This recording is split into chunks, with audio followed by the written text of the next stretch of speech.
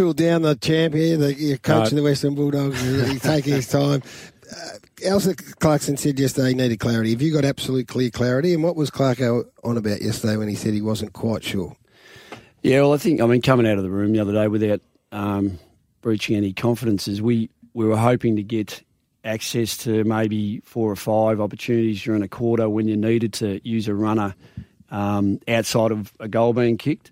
Maybe more, maybe less. We'll sort of, we'll take 2, give us something, and so we're waiting to hear back. And we did hear back, so now they've just extended how long the runner can be out there post a goal, which is not really that helpful. Right.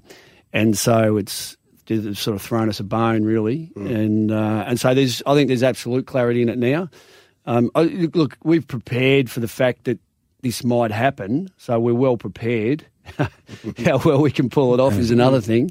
How will the game change, do you think? Do you think the average fan is going to notice a difference about the game, or will you only notice it in the coach's box?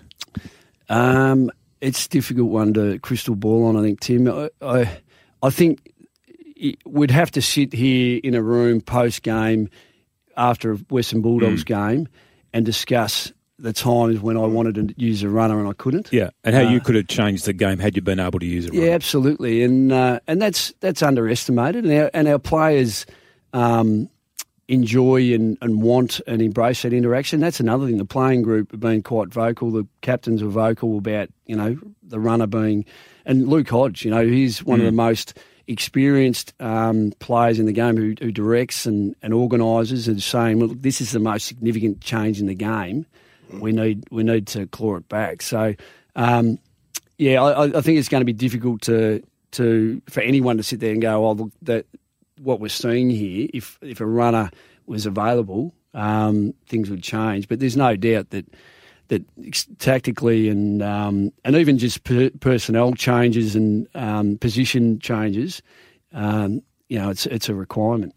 And it's not there now. I was a bit ambivalent about it, to be honest, but the points you make this morning and your passion for it suggests, will you make another submission at the end of the year?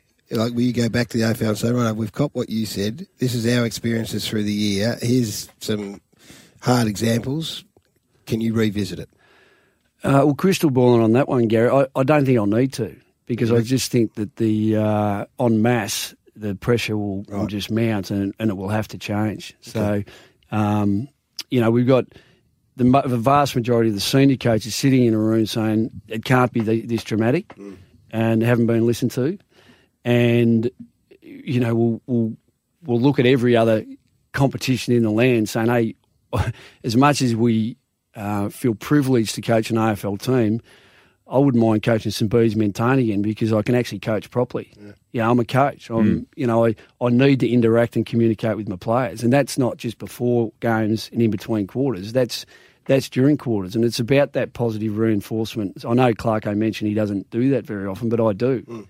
And so, there's a clinical aspect that needs to be listened to. Your contract's up at the end of the year. May you be going back to St Bede's at the end of the season? End of next year, is it? Sorry, is it end of this year or end of this season? End of next year. End of next season, is it? End of 21.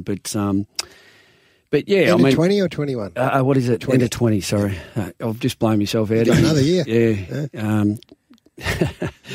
And look at the thing about it too is I'm not sure whether I'm going to end up down on the sidelines a little bit more just to help, because you kind of got it, because there's a middleman and there's a runner, and the runner's no longer in use, and the middleman can't communicate that well.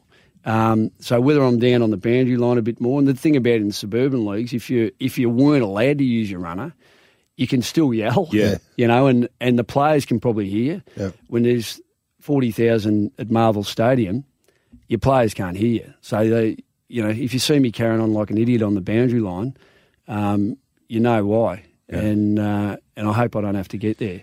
Well, it's been a fascinating chat this morning. the overriding thing is that you're up and you've got a playing list that you think can do some really good things from a Western Bulldogs point of view. And they were a great footy story and are a great footy story. And for the competition, it's great to have them competitive again. So we wish you well, mate. We appreciate you coming in. And you know better than anyone how important memberships are. And it's the Western Bulldogs membership day today, so get involved.